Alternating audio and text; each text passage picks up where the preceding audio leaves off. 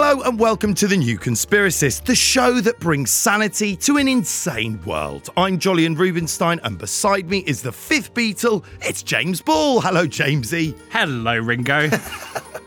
I really see myself as more of the John to your Paul. It's right. Very sweet that you think that. I really don't. I'm not the drummer. I was never the drummer, dude. I just really feel like you've got his sense of rhythm. So anyway, moving swiftly on. Joel, who's our guest this week? That is such a cuss. I mean, if you've seen my dancing in festivals, you'll know that is definitely true. But this week, we're joined by comedian, screenwriter, podcaster, Deborah Frances-White. And of course, you know Deborah from the hugely popular podcast, The Guilty Feminist, which, as well as being a live show, is also now a book. She also hosts the podcast Global Pillage, a comedy panel show that celebrates human diversity in all its forms. But Deborah is a woman of many talents. She writes scripts for film and radio, books about improv, and delivers seminars for the likes of LinkedIn and Facebook. In short, she is can you say a Renaissance woman? I think you can say Renaissance woman. We're going to say it's 2022. We can say what we like. So we've got an actual professional in the studio. We're going to have to try and do this properly for once. But anyway, don't let me down, Joel. What are we discussing this week with Deborah? Well, we're going to be giving you an awful lot of terrible puns because today we're going down the long and winding road and asking the question, was Paul McCartney killed in a car crash and replaced? But before we get into it, remember you can listen to ad-free episodes and access all our bonus content by heading to www.newconspiracist.com right now. Now, this minute. Do it! Do it now! Do send us your emails on hello@newconspiracist.com. We want to hear anything and everything you have to say, especially if it's against the puns. So do please get in touch. On with the show. Deborah Frances-White, welcome to The New Conspiracist. How are you? You know, I'm delighted to be here. So much better than before I was with the two of you. Right. It's a glorious morning now. What Beatle do you most relate to? Paul McCartney. Would you say you are more Paul than John? Is that Yes. because you were killed and replaced by a body double? Well, if I were, I certainly wouldn't tell you. James, I feel like you're getting ahead of yourself, format-wise. If The Guilty Feminist had started with Deborah Frances-White and now, due to some kind of sad accident / plotted murder, I were a new Deborah Frances-White, would I tell you? Deborah's understudy waiting in the wings. Imagine, though, if Paul McCartney had been killed, had gone underground, re-emerged as Deborah Frances-White, started The Guilty Feminist. Is this your opportunity to tell us that you are actually Paul McCartney? I can neither confirm nor deny. I feel like you might be, getting a little bit too close to something. I think for your own safety, Joel, I'd back off that. I was literally telling James that my Facebook is being hacked recently, so maybe it is by to do Paul with this. McCartney. I think so. It's in Vietnam. So, I can only assume. Deborah, before we actually get into this week's fascinating question, would you say that you were a fan of conspiracy theories as entertainment? I think the serious ones tend to suck up actual facts. And the number of people who on Facebook started espousing 9/11 conspiracies. What, like your mates, you mean? Like I mean, people they're you not knew? my friends really, but like... Part of the 500 that you knew from back in the day. Yeah, just people that in one point or another I've worked with or have known in some circle and, obviously was fond of or thought was great at the time. They friended me and I said yes or vice versa. But bright people that you just go, the theories are so complicated. And the thing that I would always say back in the day when I argued with people on Facebook, I'm so much wiser now. Never argue on Facebook. Do you remember those days? I mean, do you we remember would spend days on those threads? Do you remember being on Facebook? Yeah, it's true. I mean, Seriously, I remember those days where you'd hours on someone's wall or sometimes you take it into a DMs to Oh my really get God. into Oh, it. that's when it got heated. Yeah. And so I used to say, well, okay, let's imagine this. George Bush wants a false flag terrorist attack, so that he can, in fact, go and start invading Middle Eastern countries at random. Okay, we can buy that idea. So then he goes, okay, how are we going to do it? And imagine the two guys who come into pitch and go, we've got a great idea for you, Mr. President. Great idea for you. We're going to fly planes into buildings, into the World Trade Center, for example. and him going, okay, yeah, that's good, because that'd be for the media. I can That's see, box yeah, office. Thinking people, big, yeah, think big. storyboard-wise. Great, okay, and then Huge and then they production go, value. okay, and because we're not sure what happens when plane goes into buildings, we're going to plant bombs in the basement. And he's got like, great, bombs and planes. This is, no one's going to deny that I can invade the whole world. They're like, no, Mr. President, the bombs have to be secret. What? Well, just to make it look a bit more spectacular.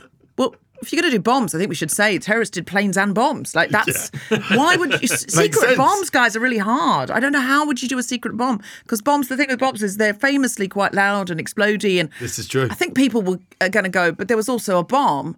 No, Mr. President, just trust us. It's really crucial that we keep the bombs secret, and that we pretend that the bombs were the planes. Okay, so you've got planes and bombs, but you only want people to know about the bombs. Okay, yeah. What kind of planes are they going to be? Well, we're going to pretend that they're passenger planes, but really they're going to be military planes. Right, well, but aren't people going to go, well, who were on the passenger planes?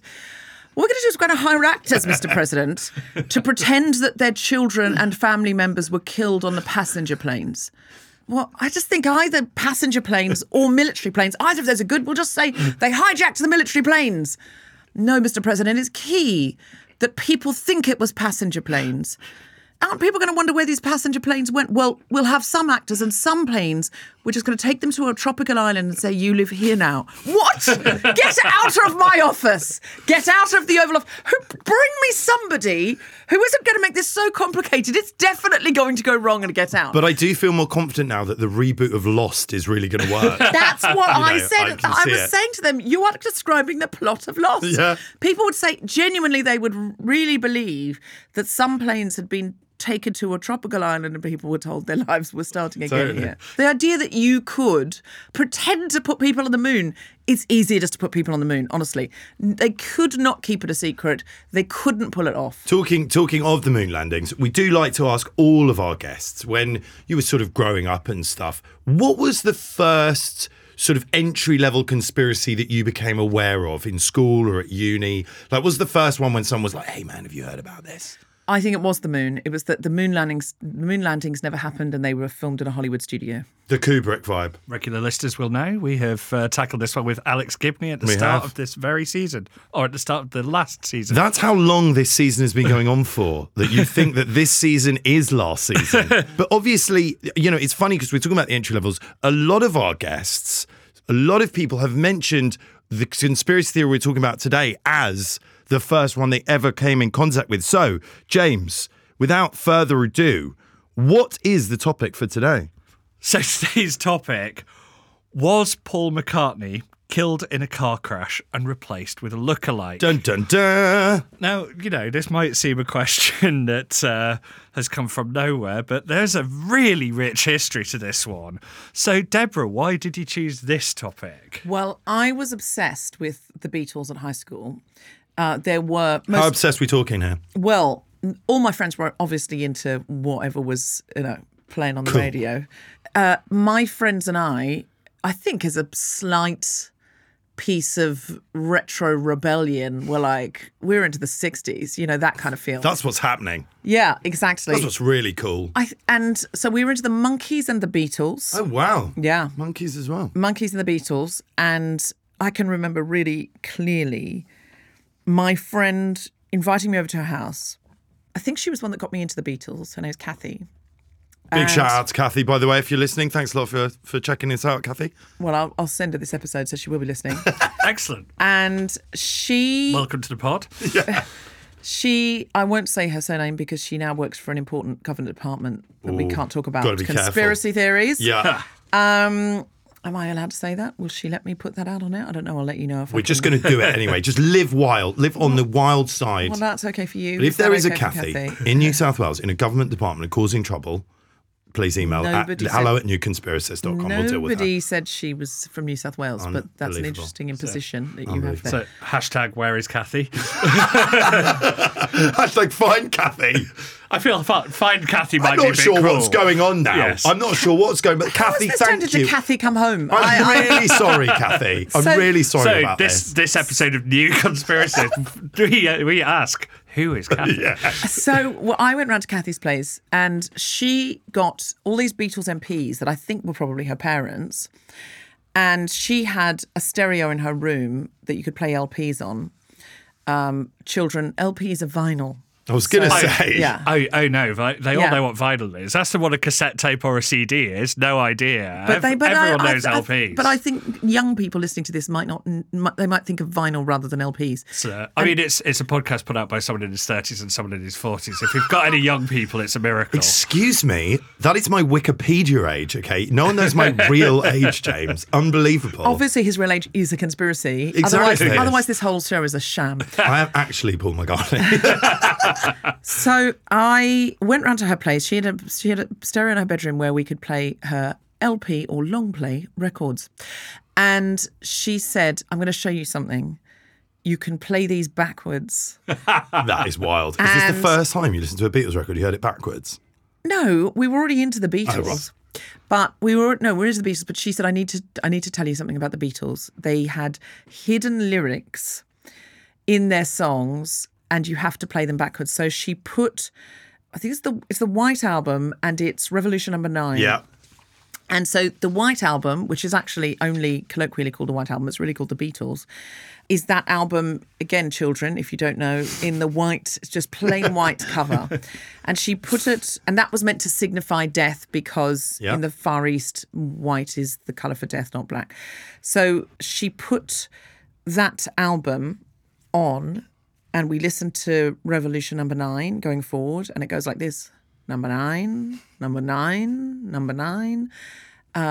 I don't know if that's in copyright, if I'm saying that. I think it's okay. I think that's fine. The word this is nine, for the purpose okay. of narrative. We're It's okay saying, with. So we are my- trying very hard not to get sued by the Beatles, either for defamation or for copyright infringement while doing this episode. And I genuinely don't know about the nature of lyrics backwards and their copyright. However, but if you turn it backwards, and you can find this on Wikipedia where somebody's put MP3s, so you can listen to it without having to find the vinyl, but it's much more exciting. Far less fun. Much more exciting to sexily sort of put it around with your finger. And I remember it was like, oh my God, this is demonized. It was like, you know, as a kid, did you ever do a seance or one of those spooky rituals? The Ouija board thingies. Yeah. If you haven't done a Ouija board in your teens, you haven't lived. So it's just her and me, and her parents don't know, and we're in the bedroom, and we're turning it backwards. I had quite a sheltered childhood. And it was said to say, turn me on, dead man, turn me on, dead man, turn me on. Really, it sounds like, no me on, dead man, no me on, dead man, no me on, dead man. It's quite Candyman-y.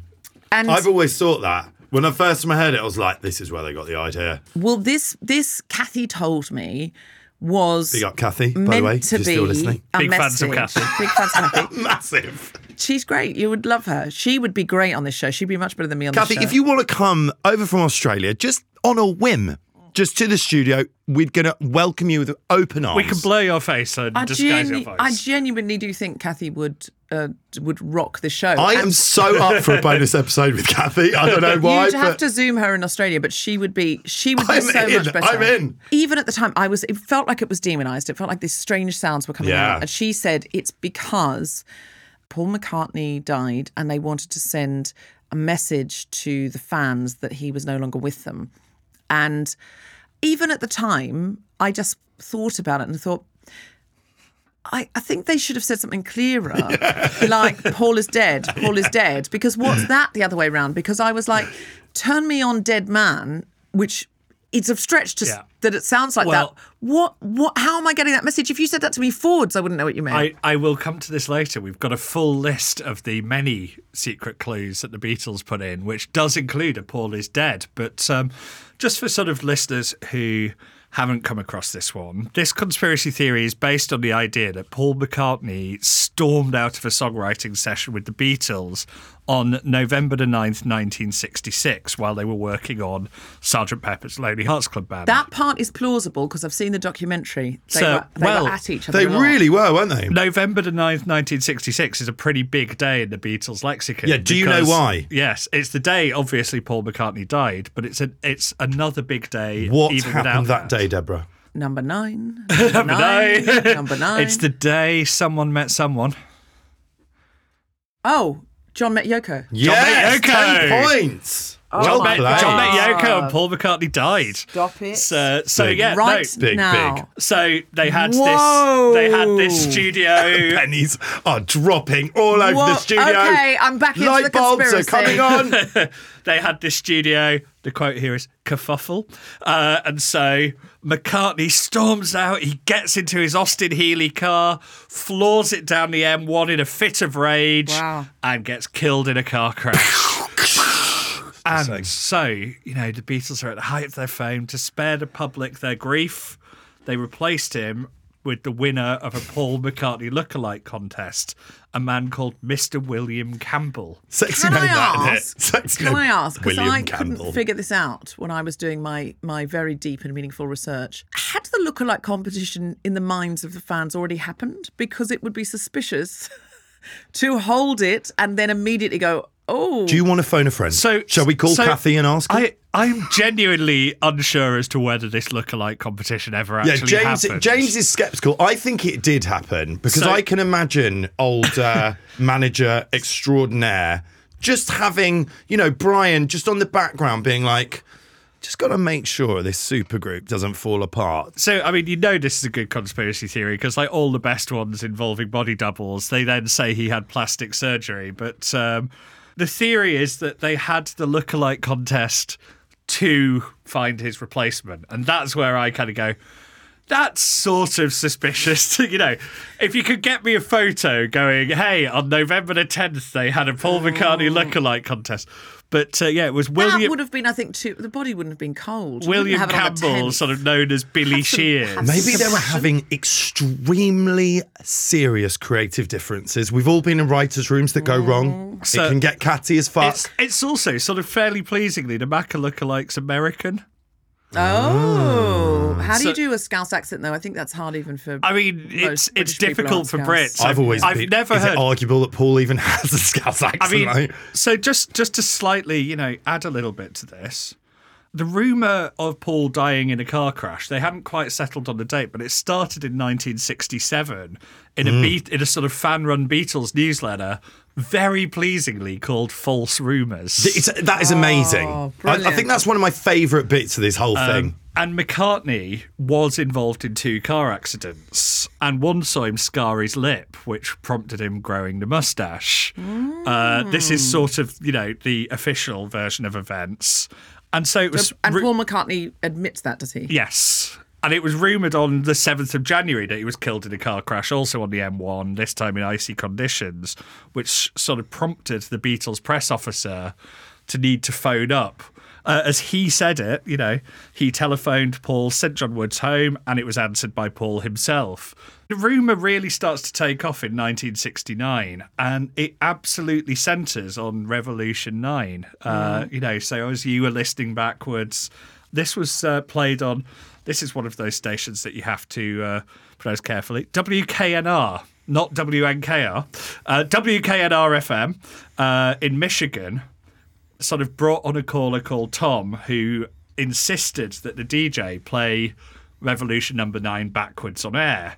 And this guy, Fred LeBeau, was listening and wrote it all up for Michigan Daily.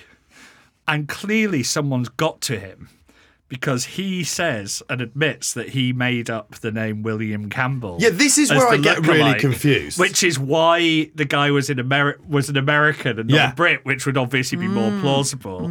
He said he was going to call him Glenn Campbell at first, but then realised that might be a bit obvious and no one would believe it. And so this article actually ran in Michigan Daily as McCartney dead, new evidence brought to life on the 14th of October 1969. And is he the one that also deconstructed all the symbols on the cover of Abbey Road? He was the one that invented the idea that the iconography that all of the other Beatles had shoes on and Paul McCartney had no shoes. And that was because they were hinting he was embalmed. This is I think the best bit of the whole thing is when we get onto the album cover stuff because it is just wild what people will actually look into. I actually took a picture on the way here to play a game with you. Oh, I'm excited. Okay, so this is the game. So, listeners, Always good for audio podcasts. Visual games. This is genuinely unscripted. We have no idea what we're about to. Could be anything. So the signs on the Abbey Road album cover, and listeners, you'll know this one. It's the one where they're crossing the road on the zebra crossing. It's meant to depict a funeral procession. Lennon's dressed in white, so he's heavenly. Ringo Starr is dressed in black, so he's the Undertaker. George Harrison is in denim, and this is now where it starts to fall apart. So that means he's the gravedigger. I mean, he's also carrying that massive shovel. Yeah, that huge shovel on his back. And McCartney is barefoot and out of step with the others, which symbolises the corpse. The number of the white Volkswagen Beetle listeners in the photo contains the characters LMW 28IF. And that was evidence because 28IF represents Paul McCartney's age if he had still been alive. Now, so it could also have been his age in the Hindu tradition where you're one when you're born. I've heard. Just ideas. Just thoughts here. Just brainstorming. The problem with it is that Paul McCartney was 27 when the album was recorded and released, so that doesn't quite work. The LMW is meant to have stood for Linda McCartney Weeps or Linda McCartney Widow. And McCartney's left-handed, but his cigarette in the picture is in his right hand, and that says he's an imposter. So what I've done is when I was on the way here, fully at random, I was in a taxi. Right, let's see this then. I just took a picture out the window.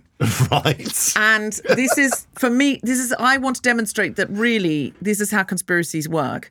What we're going to do is deconstruct this picture out the window. Awesome. So I will try and get a copy of this picture and get it up on the feed We'll somewhere. tweet it. We will tweet it for the episode. This is Paul McCartney was killed and he was replaced by someone. Find the clues in this picture. What have we got here, dear listener? Well, first of all, we have a no smoking sign, a red, I guess, Skoda, an MG with license plates, clean hearts, and Old Street pushed out. So first of all, I'd say that, Paul McCartney very famously was not particularly happy with the amount of smoking that was going on in the recording studios from time to time, really symbolising his desire to look forward to a new age where people wouldn't be smoking. So I think it's more a clear sign that his fire was extinguished. I think it's no smoking. The Beatles, if you watch the documentary, they chained it all the time. They loved it. So if there's no smoking, why one of them's died? Do you know what I mean? That's Paul McCartney's smoke. That's Paul McCartney's cigarette's gone out forever now. So he's a big sucker. Clean Hearts is clearly a sort of. Can I see the photo again? So what else have we got here? We've got hearts that are beating are sort of having to work. They're getting tired. A clean heart is a still heart. There's also a sign on the wall that is quite hidden saying Roland Fletcher's Banker LLP Solicitors. Who manages wills? Exactly. And it was actually Roland Fletcher. Roland Fletcher, what we believe, he was the one that the executor of Paul McCartney's will. Because, of course, they couldn't use his normal lawyer because that would have, leaked to the also, media. There's a red car, red famously being the colour of Liverpool football team, and... Absolutely, that is 10 points for right, that. And LC clearly suggesting Liverpool crying. See, I think this license plate means something else. Do you? Yeah. We have weeks. Okay, all right. It starts L, right? Right. Okay. Okay. Lennon. Yes. Right way up. Right. How does it end? W, and what's that upside down? Macca. Right. Macca. So if it starts with L, and L's the right way up, and the last one is an upside down M, M's dead, right? Yes. Okay. Oh, my goodness. But the C here, LC, is McCartney. So they're carrying on with a Cartney, but it's a mock Cartney. It's not a McCartney, right? Oh my God, Paul McCartney. Is that why Linda created fake meat? Can you see how it says in the background, 36 Old Street? Yeah. Who's never going to get old? Paul McCartney. He's never going to get on the old street. Absolutely. And where did he die? On a street. He literally died Thank on you. a street. And what time was it when he died? What number is that? 3:06. So it 3 was minutes clearly to 6 3 a.m. minutes 3 minutes to to 6. 6. Absolutely. Exactly. Warning, this podcast contains juicy tales of a super dysfunctional family. Brothers betraying brothers, friends becoming enemies, and a mother trying her best to keep everything from falling apart. No, this isn't a reality TV rewatch. I'm Dan Jones, your host, and this is one of my all-time favourite true stories. Join me on a trip to the Middle Ages to meet history's most dangerous dynasty, the Plantagenets. This season, the plots are thicker, the ambitions greater, and the betrayals are even more devious in the epic saga of the family that shaped our world. From Something Else and Sony Music Entertainment, this is History, A Dynasty to Die For, Season 2. Listen and follow on Apple Podcasts, Spotify, Amazon Music, Stitcher, or wherever you get your podcasts. We all have questions that keep us up at night. The self-help industry tells us they have answers. As a journalist and a skeptic, I'm not so sure. So I've set out to talk to people who have gone to radical lengths to find answers. I'm Catherine Rowland. From Something Else and Sony Music Entertainment, this is Seeking. On Season 1, we're diving deep into the portal of plant medicine and psychedelics. Listen to Seeking wherever you get your podcasts. Shall I wrap up our symbology section? With, Yeah, because this is great as well. With a list of, I will stress, any lyrics that I read in this moment are being critically analysed for your news or satirical purposes. So, they left clues in far more songs than just Revolution Number 9. At the end of Strawberry Fields Forever, John Lennon cried, "I buried Paul," even though some people say Have you heard this before, this one? He says cranberry sauce. Yeah, I love that. what? I buried Paul or cranberry sauce, one of the two. If you play the ending of I'm So Tired backwards, you hear the muttered words, "Paul is dead, man. Miss him. Miss him. Miss him." God. Octopus's garden is British Navy slang for a graveyard. Is that actually true? Is that a real thing? I have no idea. I love the idea that it I would is. buy that. Yeah. If it isn't true, that's an excellent one. Because some of them you go, but that sounds really That plausible. sounds to me like the title of a new series on Apple TV starring Morgan Freeman with some kind of kind of A Few Good Men vibes called Octopus's Garden in a submarine. Just saying. The 1968 song Glass Onion lyrics, John Lennon sings, "Here's another clue for you all. The walrus was Paul." That's big. The opening words of Got to Get You in My Life state, "I was alone, I took a ride, I didn't know what I would find there." So there's the line, "He didn't notice that the lights had changed," from A Day in the Life. I mean, he died on a motorway, there aren't any lies. Of course not. The opening line of She's Leaving Home, which supposedly highlighted the moment of the accident, Wednesday morning at 5 o'clock as the day begins.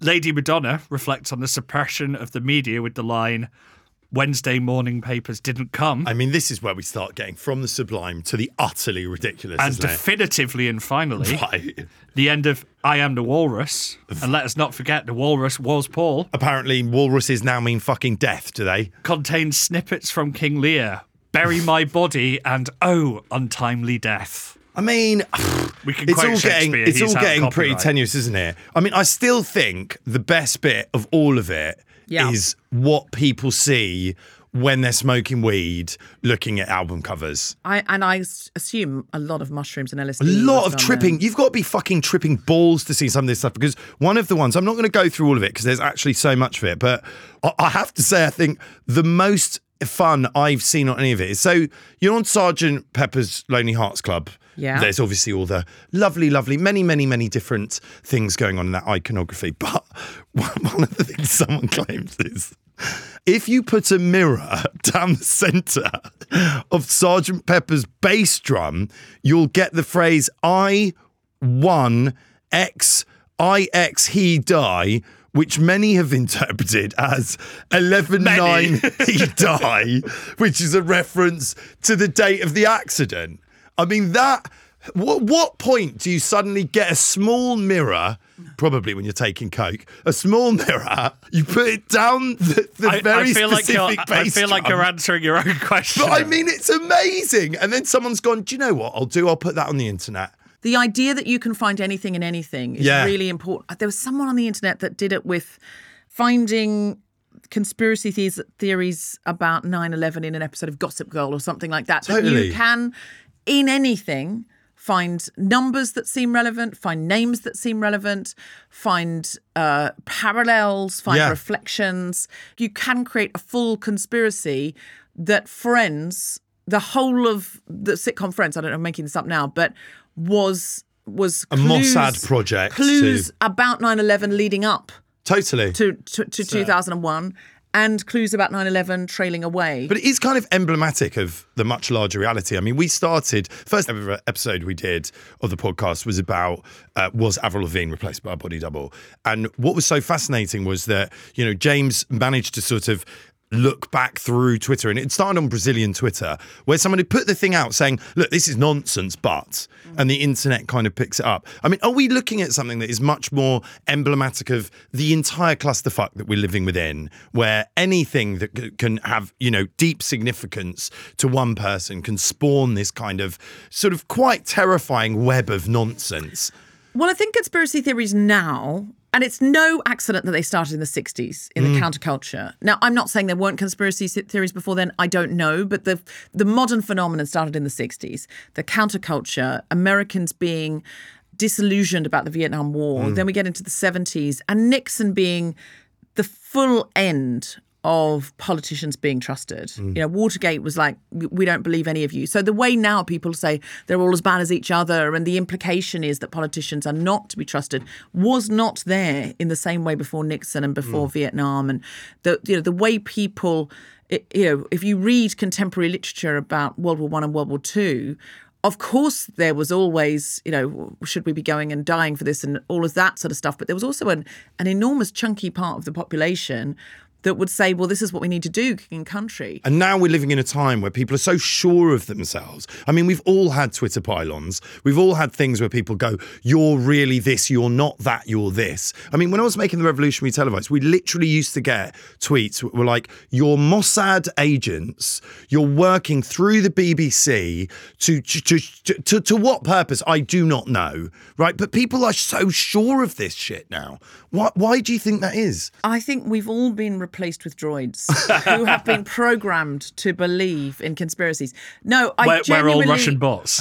I think people are very, very, very influenced by each other, and they are, and we can see, under MRI machines, people neurologically connecting to each other. And I think that it's a combination of people wanting connection and people not trusting the powers that be. I mean, it's interesting. You sort of said the modern conspiracy theories were born in the 60s. I think, we know conspiracy theories go back thousands of years, but I think there's something to it.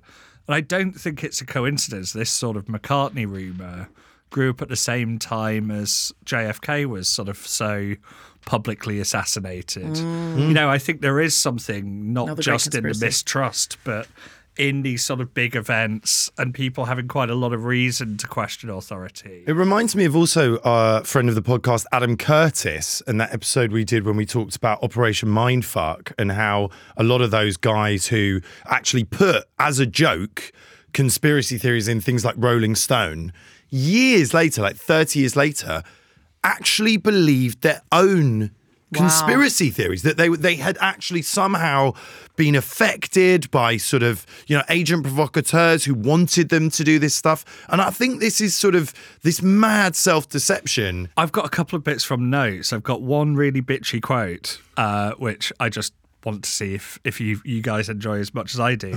And then I've got some really... So the McCartney thing seems to have prompted quite a lot of academics to do their thing. So the bitchy quote first, of course, sort of Lennon and McCartney famously estranged. Maybe Lennon didn't get on as well with the new McCartney, who knows? Yeah. But he gave this quote when he was asked about it.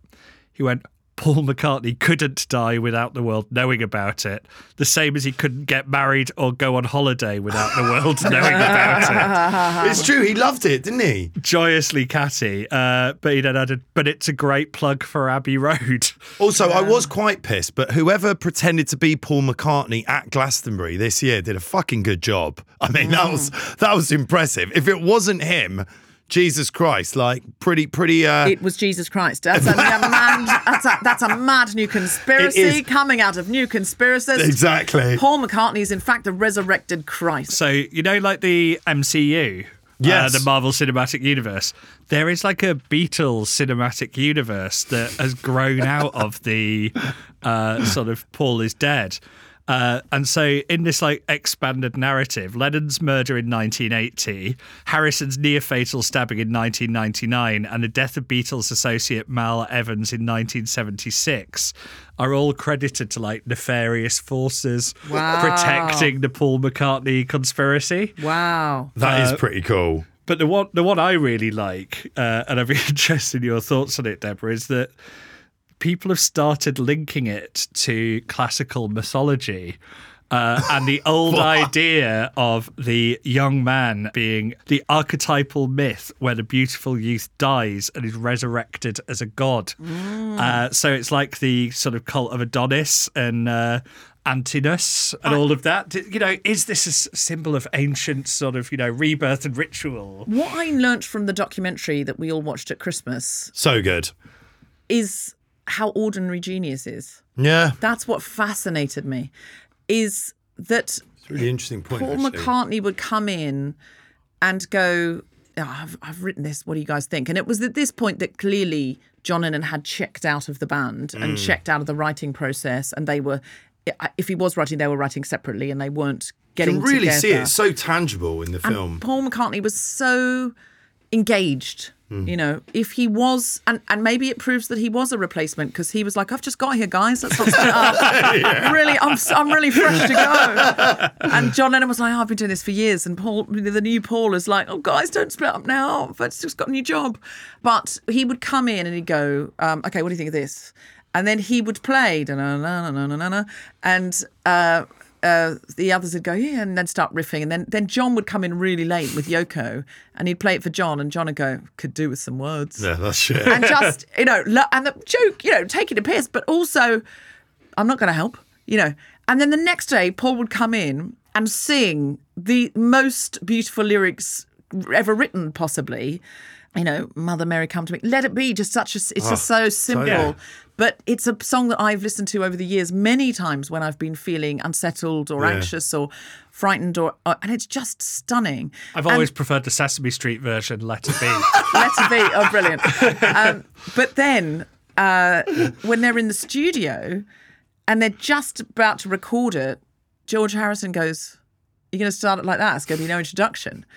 And Paul McCartney goes, well, I guess I could go, da, da, da, da, da, and then plays this riff, one of the most famous riffs or introductions to anything in the world. I guess I could just go like this. Yeah. And then does this incredible riff. And you just go, oh, it's so ordinary. But what's fascinating is since those guys were together, none of them have ever written anything approaching what they wrote. And what's fascinating to me is that Paul McCartney left that connection, and even though he clearly wrote Let It Be all on his own, the music and the lyrics and the introduction, he was provoked by someone going, can you do any words? Totally. And that's all it was. But don't you think then that happens since then, in creativity, where like you are, sometimes when you're working with difficult people, I do think that sometimes bizarrely, even though it can be unbelievably frustrating, they push you on. Yeah.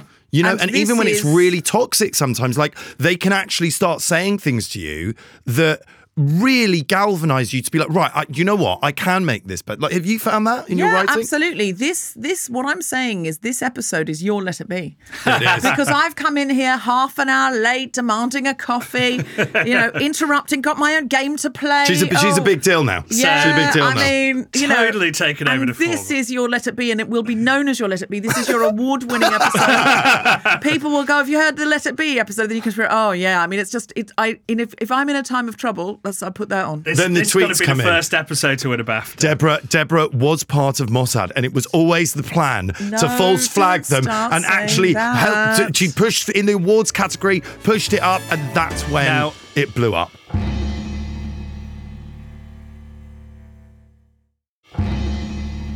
Now, we really have to wrap, so I'm just going to you haven't heard my very... Paul McCartney story yet. Oh, no! Let's hear it. Come on. I'm into it. Let's hear it. I've got to tell What, have you my met Paul- him? Yeah.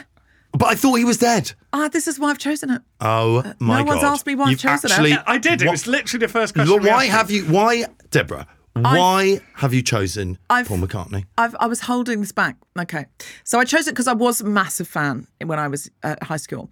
Now, I went to see him in concert in Sydney, and I just saw a second, and there were security guards there, and I saw one of them look away. So I ran past, and he shouted at me, but I did not stop running, and I got to the front of the stage on my own. My mates were behind me, and they didn't get through. So I was right at the edge of the stage, and I used to have a thing that I would often say in stand-up or sometimes in when I do these kind of corporate TED Talky type feel things, that rock stars and pop stars can look over to a section of the audience and make and wink or nod and make 1,000 women feel seen. And I would test this theory by saying, who here has been clocked or winked at by a rock star, pop star while in the audience? And 50 to 75% of women will put their hands up. And I say, see, the math just doesn't play out there, does it? You have not been seen. But he's winked in a direction. Bono's winked in a direction and you think it was You've for you. been witnessed. But he was just looking over there. That's what they can do. In my case, Paul McCartney really did wink at me in Sydney, and I truly believe that. It's not true for you, but it is true for me. And I know that it was true because I was that far down the front of the stage that he really did see me. But probably 100 women behind me also thought he winked at them. He didn't. He winked at me. And so this was a bit that I would do. And then I was at a party where Paul McCartney was. As you do. And I ended up... I know Showbiz it was lifestyle. It was showbiz. It was very exciting and very glamorous. Anyway, I ended up talking to him and it was... What was that like after deifying him? Well, not many people... Not many people would talk to him, I think, because no one wants to talk to the Beatles. Do you know what I mean? Yeah, there was lots of, You don't want to screw it up and embarrass yourself. Don't meet there was your lots. heroes. Well, there's also people don't want to look like they're kind of sucking up someone or whatever. Yeah. And there were lots of famous people there, but no one is as famous as a Beatle. True. And someone I was with was from the Middle East and did not know how famous he was. Amazing. I think they just thought, well, there's someone from Bake Off, there's a Beatle, and they did the same way if we were in the Middle East and someone said that guy's a pop star and that one's off a reality show, you wouldn't know the difference. You'd be like, we'll chat to both of them. So I ended up chatting to Paul McCartney, and he was really lovely and very much. Did he say, "Call me Billy"? Very much like he was in the documentary, only older, and very, that ordinariness of genius type thing. And I said to him, I have this bit that I do in stand-up and about, you can make a million women feel winked at the same time. But I think you really did wink at me in the 90s in Sydney. And he looked at me and he went, oh, yeah. I remember you. No, he didn't. He did. Bullshit. And I said, and I laughed, and I said, I know that you don't, but that's really lovely of you to say. And he went, no, I remember you. And then as I went to walk away, he just went, you've always got that. I did wink at you in Sydney. And I was like, is that nice? Is that lovely? I think it's really lovely. It was really charming. It was so sweet. That's amazing. So I now have the end to that story being... And do you know how I know he really did wink at me, but he probably didn't wink at you? He told me. Yeah. That is amazing. And you repay him by saying that his whole life since 1966 has been a lie. Well, the trouble with that documentary is it's the last thing they did. So that would have been the replacement Paul. So he seems exactly like he did in the documentary. But we'll never know. Well, Deborah, we've come to the part of the podcast where we always have to decide whether the conspiracy theory we have looked at is real or a fugazi, and it's nonsense. Now, you have met either the real Paul McCartney or the fake Paul McCartney. Which was it? I believe it was the real Paul McCartney. And is that an exclusive? It's an exclusive. It's an exclusive for the New Conspiracist. Deborah Frances-White confirming that Paul McCartney was real. Ever sceptical, James Ball?